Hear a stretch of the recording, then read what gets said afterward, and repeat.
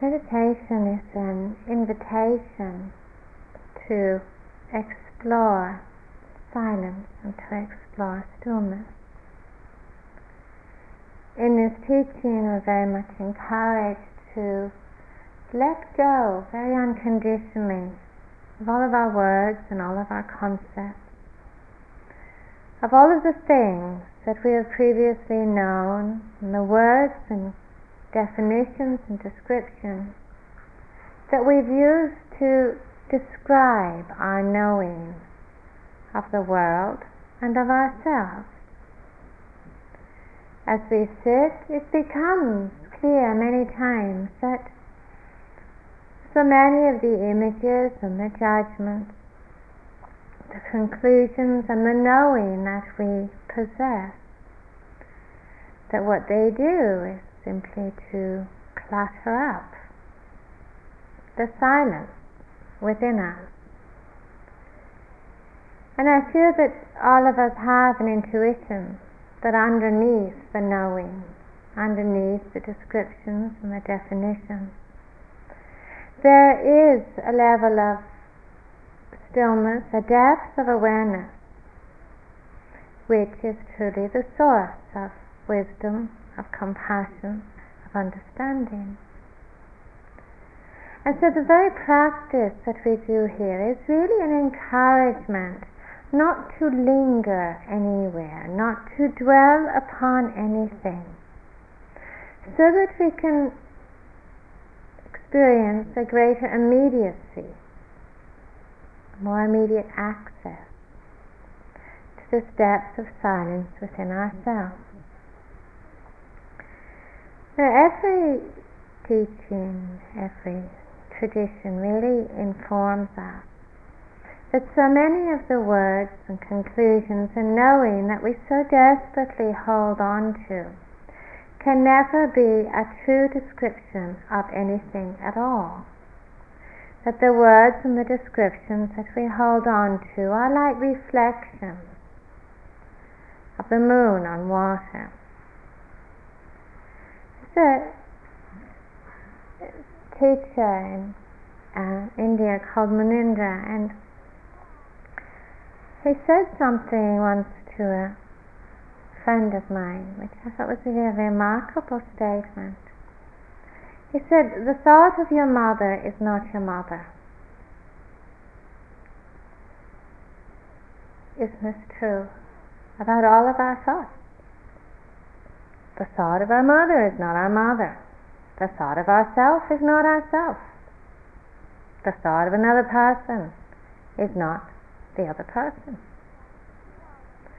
That the words and the descriptions that our thoughts so much express, what they tend to do is they tend to fill us with conclusions.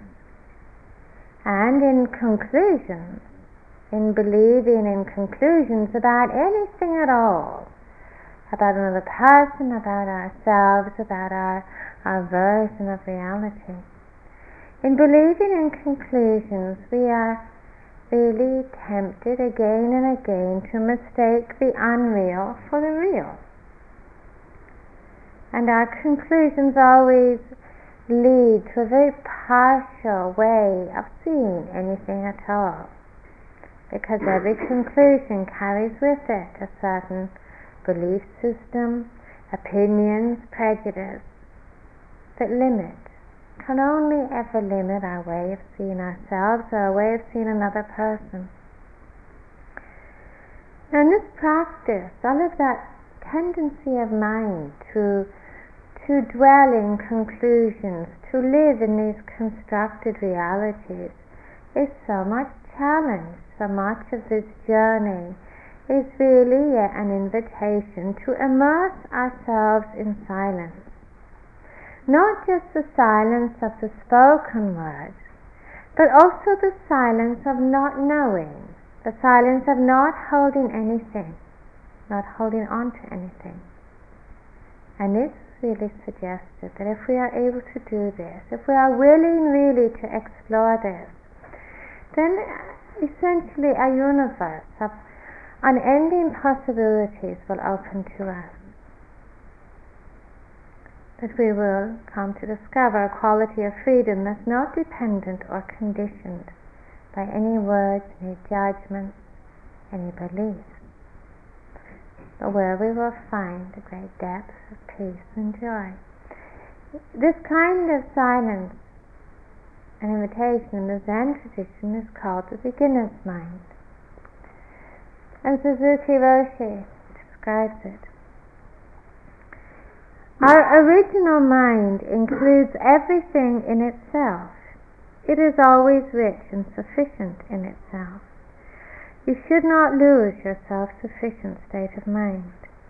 This does not mean a closed mind, but actually an empty mind and a ready mind. If your mind is empty, it is always ready for anything. It is open to everything. In the beginner's mind, there are many possibilities. In the expert's mind, there are few.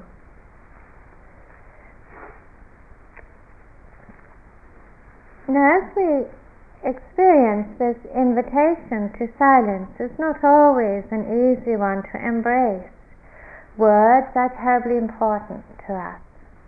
Our thoughts play an terribly central role in our lives. They tell us how to relate to things, how to respond, what we should like or dislike, what we should pursue and what we should avoid. Our thoughts are so often at the forefront of our consciousness, telling us about what is safe and what is not safe. And our words offer to us, of course, a way of making the world and making ourselves familiar, making other people familiar and known to us. Whatever is familiar and whatever is known to us has an appearance of security and definition. And to be deprived of security and definition is, of course, equated in our minds with being afraid. Words are like the stage upon which the eye dances. And the ultimate security is to be able to say inwardly, I am, I have, and I know. When we feel a certainty, a sense of certainty in ourselves within this Trinity that we come to worship, we feel we have found the ultimate kind of safety. Now, the moment that we enter retreat, we begin to explore silence. Now, sometimes people welcome the verbal silence of a retreat with a great sigh of relief, because it frees us of a lot of burdens, the silence of a retreat. We don't have to make a wonderful impression upon anybody. We don't have to be a sparkling personality. We don't have to kind of win friends and applause. We don't have to be careful of what we say, that we don't hurt anybody's feelings or make a fool of ourselves.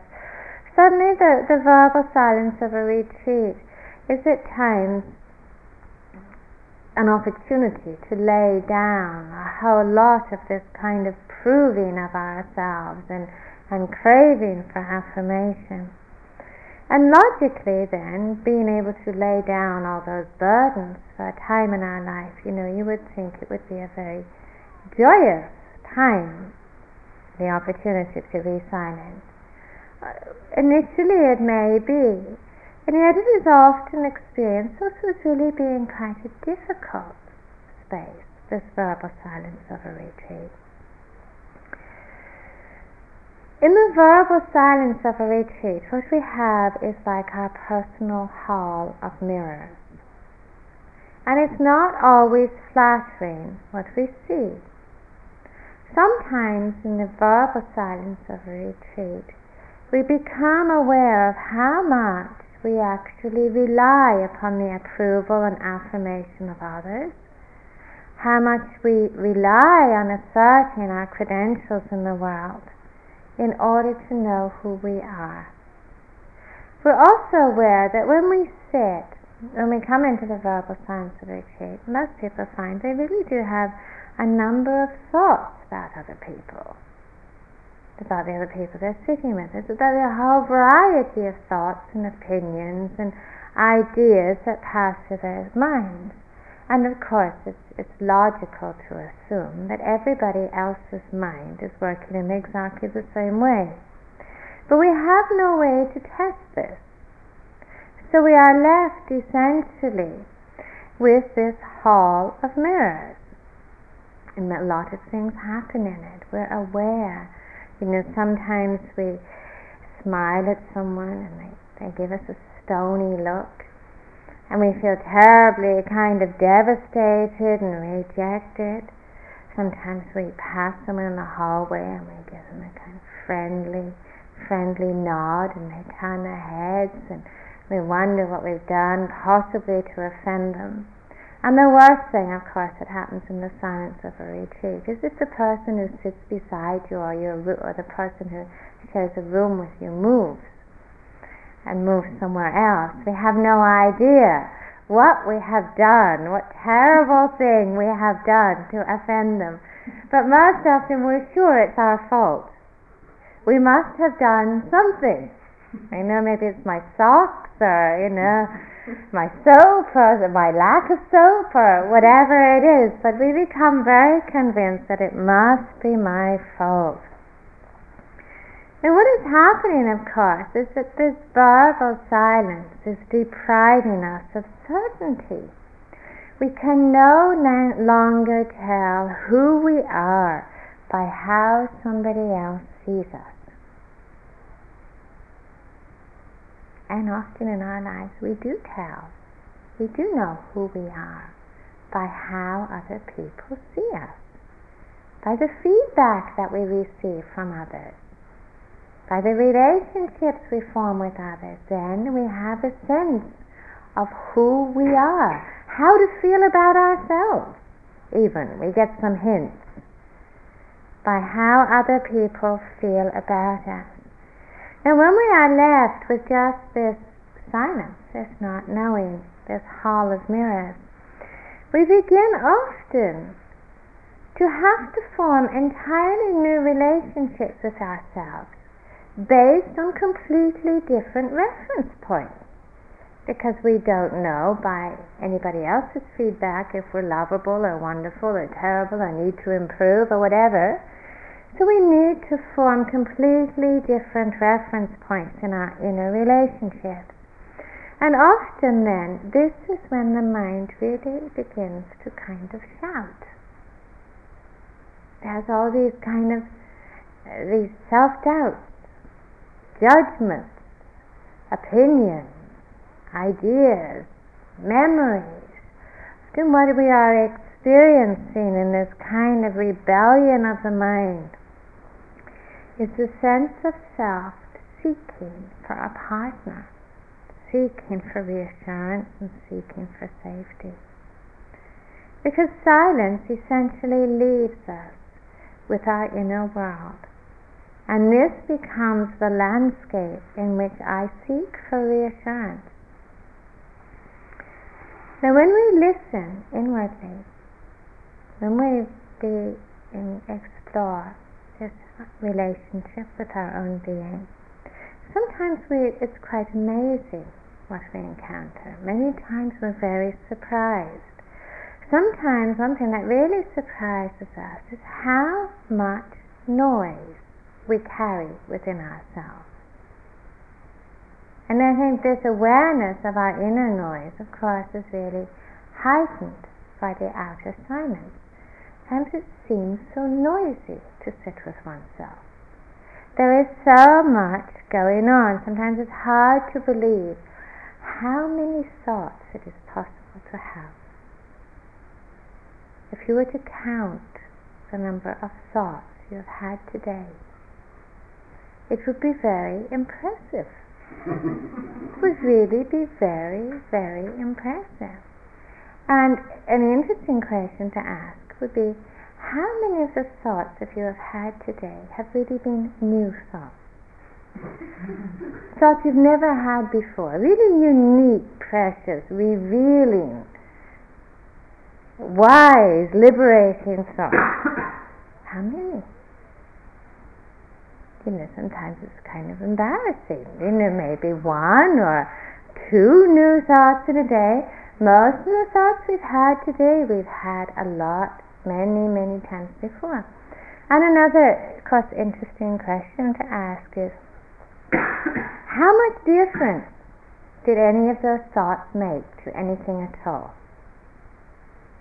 How much difference did they make? How much did they bring clarity, bring insight, bring connectedness? How much difference did they make at all? Probably not always a great deal of difference. The other interesting thing is we actually don't invite most of those thoughts. Most of us don't come into a sitting with the intention of thinking. And most of us don't begin a walking, with a thought, this is a really good opportunity to have a good think. I'm just going to have a really good think during this walking, a really good think during this sitting. Most times we don't invite them, we don't choose them. It's interesting, isn't it? It's like there's the mind, we're captive of this mind that is in love with itself, infatuated with its own capacity to be productive. Except much of the productivity of the mind, we often feel is rather unwelcome. And yet also we don't always feel we have much choice. We're also aware how tiring it is. It is so exhausting to think all the time. When you think about it here, in this environment, really we don't do very much. It's not really a lot of exertion. We spend a lot of hours just sitting around on a cushion, and then every once in a while we get up, and we have a little toddle off, very, very slowly, and then we toddle back to the cushion and sit around again. I mean, it's really not very taxing. And yet, at the end of the day, we can feel so tired. As if we've been climbing mountains, and surmounting peaks. Now, where does all of that, really, realistically, if you think about it, most people would, from the external regard this as kind of a holiday camp, a rest cure. And yet, at the end of the day, of course, we can fall into bed, as if we've done something really terribly, terribly difficult. And really, where does all that exhaustion come from? Where does tiredness from sitting around come from? And a lot of the exhaustion that is experienced, especially in the beginning of the retreat, is the tiredness of the mind. It is so tired of itself. It's just so tired of itself. It is really ready for a break. It can't wait for a break. And even worse on a retreat, of course, when you go to sleep, especially in the beginning, it doesn't stop. It tends to produce all these awful nightmares and dreams, and so even when you sleep, there seems no break. When we see this, I think especially, it is really hard to figure out where the end will come. Where the end will come. It's hard to believe it's possible to have a mind which is not always dancing. And we hear, that meditation is to bring peace and serenity and calmness and stillness. And we're very sure it's somebody else's meditation that's being spoken about, and that we just don't have the right kind of mind for serenity. We don't have the kind of mind for tranquility or calmness. That's not us. That must be some other kind of person. Now, what is really, and this is a very interesting expression, what is all this noise and busyness and thinking really about? What is it all about? Certainly, part of it is habit, but even habit, what is habit about? Part of it, of course, is trying to control, but even then, what is control all about? So much of what activity in the mind that we experience is essentially the dance of I and the dance of fear. It's the busyness of I looking for certainty, looking for a refuge, looking for a sanctuary within that trinity of I am, I have, and I know. Ideally, the I would like to build a fortress out of those building blocks. Certainty represents safety, and safety in our minds is equated with happiness and being protected. Now, we are, of course, resigned, most of us are realistic enough to be resigned to the understanding that the outer world actually cannot offer us a great deal of certainty. We know this. No matter how much we have, no matter how much we accumulate, no matter how orderly or safe things feel, it can all fall apart in a moment. And we're also aware that anything we gain, we can lose. Now, this insight that we can't get certainty from things is a difficult one to transfer inwardly. We are not always so willing to relinquish our desire for consumption and control and manipulation within ourselves. Now, so we find in meditation what happens is that what is often going on is an incessant search within the mind for certainty. That is why the mind is so busy. It is moving towards things. It is moving away from things. It is constructing identities. It is holding. It is resisting. It is becoming. This is why silence seems so inaccessible. What we have in the silence of a retreat, of course, is the absence of speech. We have the vehicle of attentiveness, and we have ourselves.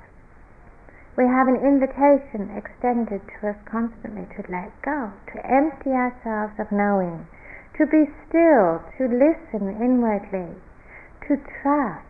We have an invitation extended to us to trust that everything that we need for transformation, everything we need for understanding, lies within this moment, and we need just to be still and to listen. Now, of course, this is so simple, this invitation, that it seems wonderful. But to the I, self, it is a recipe for disaster. Because stillness does not offer us any certainty or any guarantees or any credentials. And this is why we find ourselves struggling. Sometimes even why we see ourselves seeking noise inwardly. Because at times noise even seems desirable, because at least we know we're doing something. Now there is much, at a very deep level, often not a very conscious level, that is frightening about this journey, this kind of exploration. This meditation is essentially a journey of the spirit. It is a profound and mystical insight. This is not something that can be measured. Insight is not something which is visible. And the I, the self, longs for that which is visible, that which is tangible, that which can be created, longs for things to possess, to define itself by. This journey offers to us silence, and the self is craving words and definitions, because these are the marks by which we make things familiar to us. Deepening in this path, there's no yardstick for it. There's no yardstick for change. No way we can measure change. And the self longs to be able to measure things. Because if we can't measure things, how do we even know how we're doing? How do we know if we're any good at this? How do we know if we're progressing? Even the path itself, we're told, is just a vehicle and just a raft and not something to be held on to, not a form to be identified with. And the self loves forms, loves institutions. To read you a story. It's called The Guru's Cat. When the guru sat down to worship each evening, the ashram cat would get in the way and distract the worshippers. So he ordered that the cat be tied up during evening worship. After the guru died, the cat continued to be tied up during evening worship. And when the cat died, another cat was brought to the ashram so that it could be tied up during evening worship.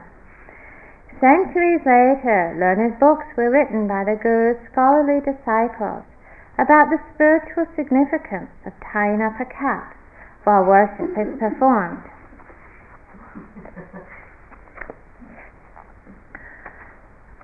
In many ways, we are always trying to tie up our own cat. Whenever we try to create an institution, we tie up our cats. And the self is constantly trying and doing its best to create institutions. An image is an institution. It is a way of saying this is the way things are, how they will always be. When we hold on to the last sitting, we've created an institution. Think about it. We have a sitting which is really a difficult sitting, and everything is terrible, and how the mind then, on the basis of that experience, creates expectations of the next sitting. It's also going to be terrible. Create self-images. I'm a terrible meditator. Everybody else can be still, but not me. We've created an institution. The same if we have a positive experience in a sitting. This is the way this is. This is the way I am. I have another institution. Whenever we have an image constructed of anything at all, we have compartmentalized something into the known. We say, I know you. I know this. This is the way things are. We have created an institution. Sometimes our institutions are extraordinarily difficult to let go of. Even when we engage in a great deal of doing to get rid of the I, which appears to be such a problem, we are trying to get rid of an institution we have created, which is not based upon anything substantial at all. What grasping does, what identification does, is that it creates static and frozen centers out of fluid and changing processes. This is what grasping does, outwardly and inwardly. It creates static and frozen centers out of that which is fluid, and those centers become the realities that we inhabit. Now, I think it is clear that grasping identification is painful. That's basically what it is. It is painful. No matter how gross or how subtle clinging is, its offspring is pain, because clinging separates us from what is. It separates us from actuality. It imprisons us in limited ways of seeing the world or ourselves. We know this. We experience it often. We don't need any experts to tell us this. Our whole life tells us this. The difficulty is that the I does not believe that grasping is painful. It simply doesn't believe it.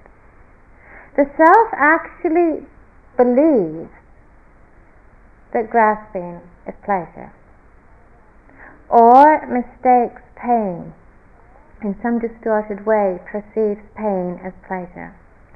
Even though all of us have endlessly experienced loss, separation, failure, disappointment, disillusionment, things not conforming to expectations, it is so hard for us to learn the lessons of this, so hard to learn the lessons of our lives. Instead, we often feel that the way we're going to recover from disappointment, or the way that we're going to recover from disillusionment, or the way that we're going to recover from loss is by grasping hold of something else. This is how we often perceive recovery from the painful, which has been created by grasping, is to grasp hold of something else. This is a little bit like looking at a moth, which is constantly coming back to the flame.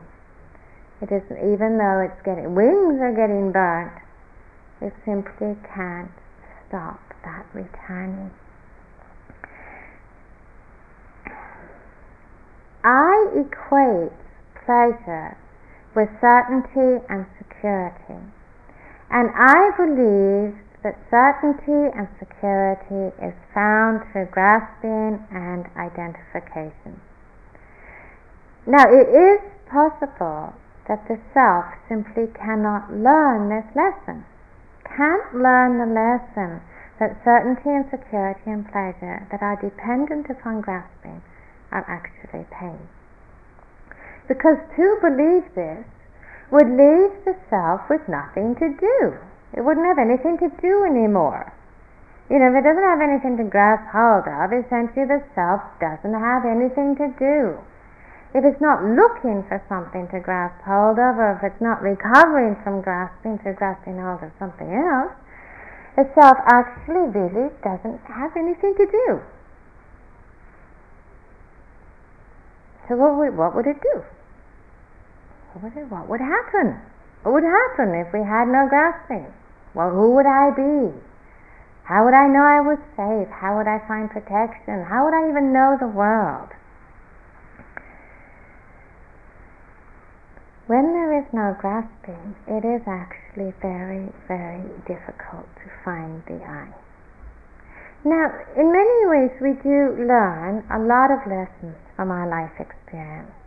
We learn not to be so deceived by the things that we grasp hold of. We learn not to be so swept away by our craving or our desire for control. And then there comes into our being, and a lot of this is what meditation practice is about, is more spaciousness, more capacity to see what is going on and to learn from what is going on.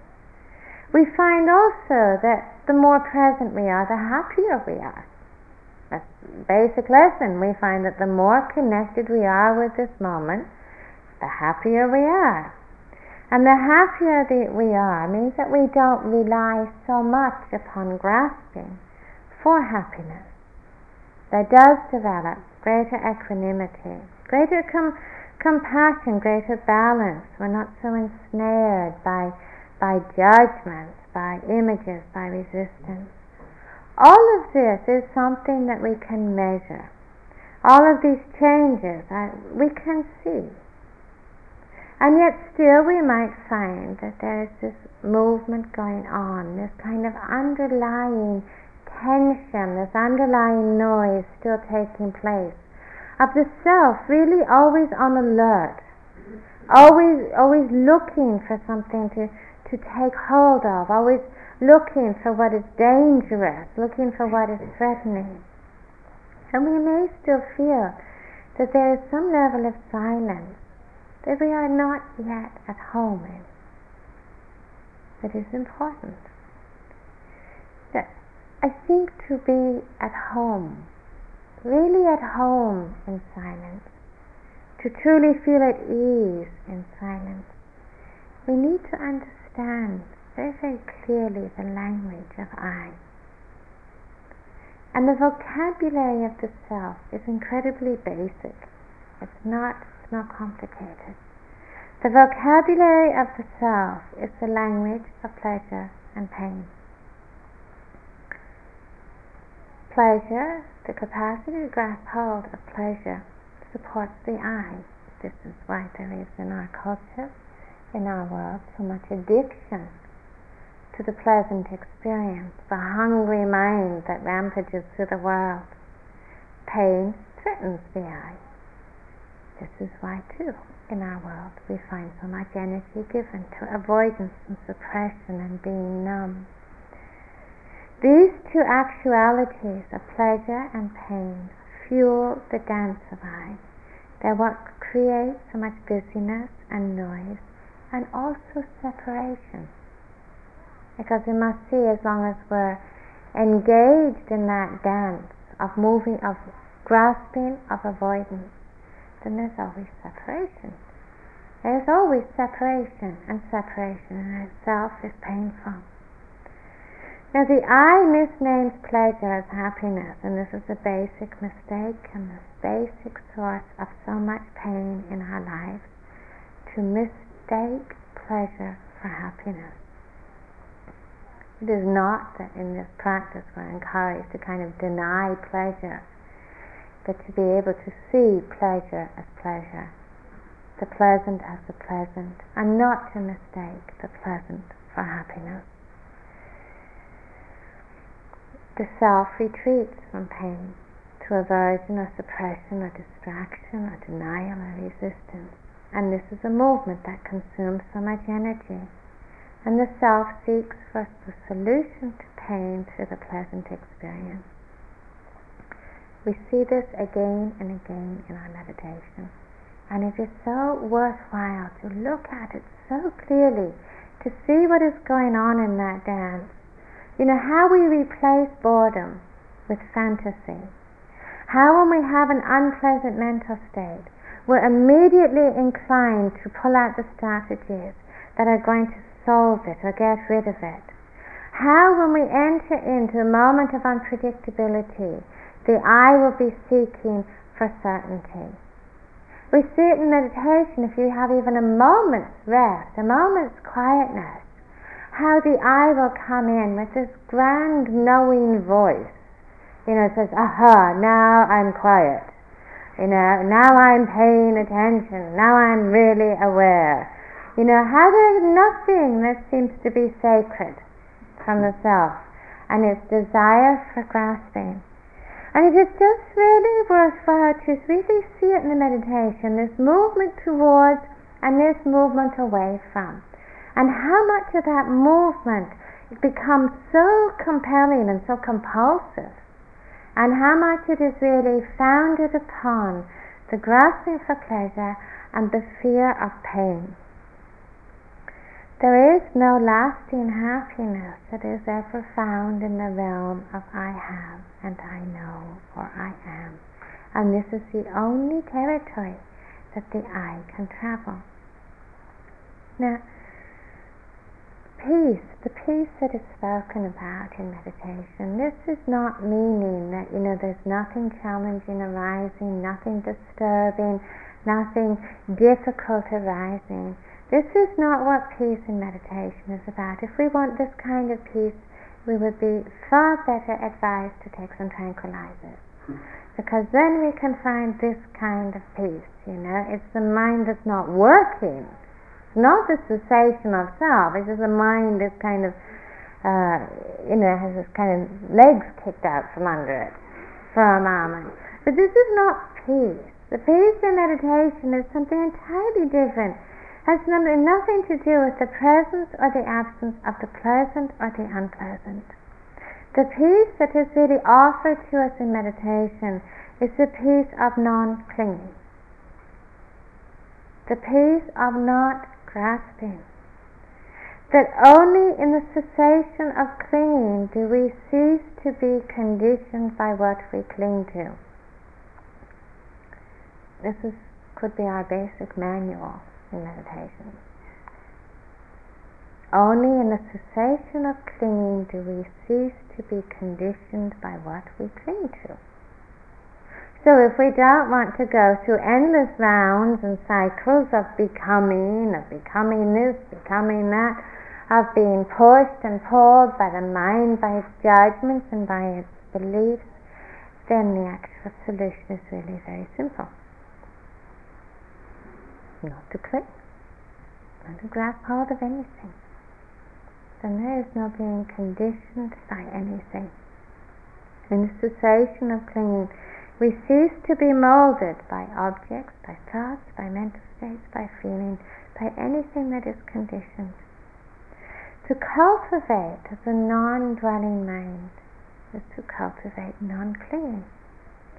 To cultivate the mind that dwells nowhere, that clings to nothing, that seeks no certainty, is to strip ourselves of knowing, of having, of becoming. There's no higher happiness and no deeper peace than to strip ourselves of the dwelling mind, to learn to cultivate non-dwelling in all things. This non-dwelling is not some point that we arrive at later on in the path. It's not something we graduate to when we get better at meditation. It's not something that kind of senior meditators do. They sit down and practice non-dwelling while other people practice attention. Non-dwelling is what this path is all about. Simply not to dwell, not to linger upon anything, because non-dwelling is truly silence. It's truly silence. In non-dwelling, we're not spurred into grasping or into resistance. There's a great accommodation, a vast capacity to embrace what is without being conditioned in any way. That capacity to embrace, that stillness of embracing, that vastness of awareness. This is silence.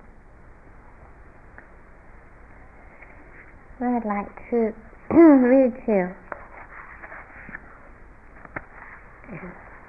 The Buddha was asked, what should the mind dwell upon? And the answer is, it should dwell upon non-dwelling. What is non-dwelling? It means not dwelling upon anything whatsoever. What does that mean? Dwelling upon nothing means that the mind doesn't remain with good or evil, with being or non-being, inside or outside, emptiness or non-emptiness, concentration or distraction. This dwelling upon nothing is the state in which to dwell. Those who attain it are said to have non-dwelling minds. In other words, they have Buddha minds. As long as your mind dwells upon nothing, there is nothing to be attached to.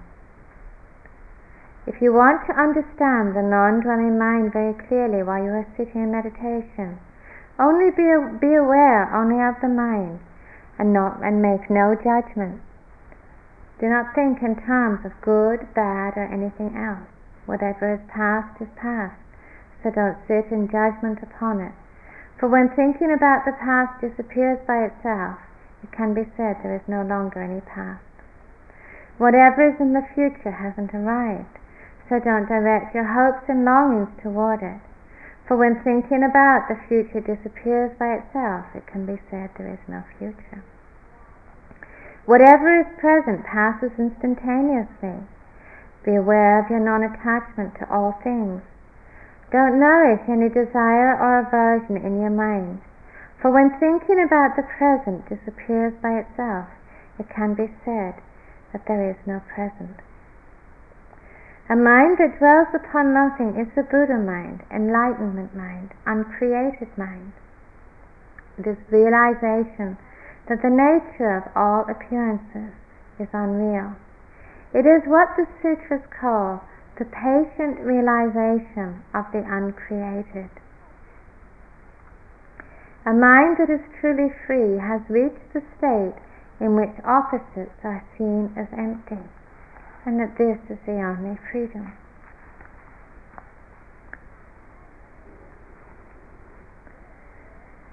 Non-dwelling can be our relationship to all things, our way of seeing, even to itself, not even to be attached to non-dwelling, not even to dwell upon realization of non-dwelling, but just to see, to be still, to allow things to be, to linger nowhere, to take hold of nothing, also means that there's nothing to fear and nothing to resist.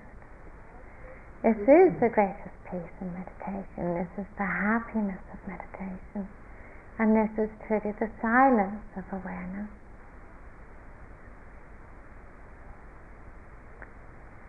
May all beings abide in stillness. May all beings abide with clarity. May all beings live with wisdom.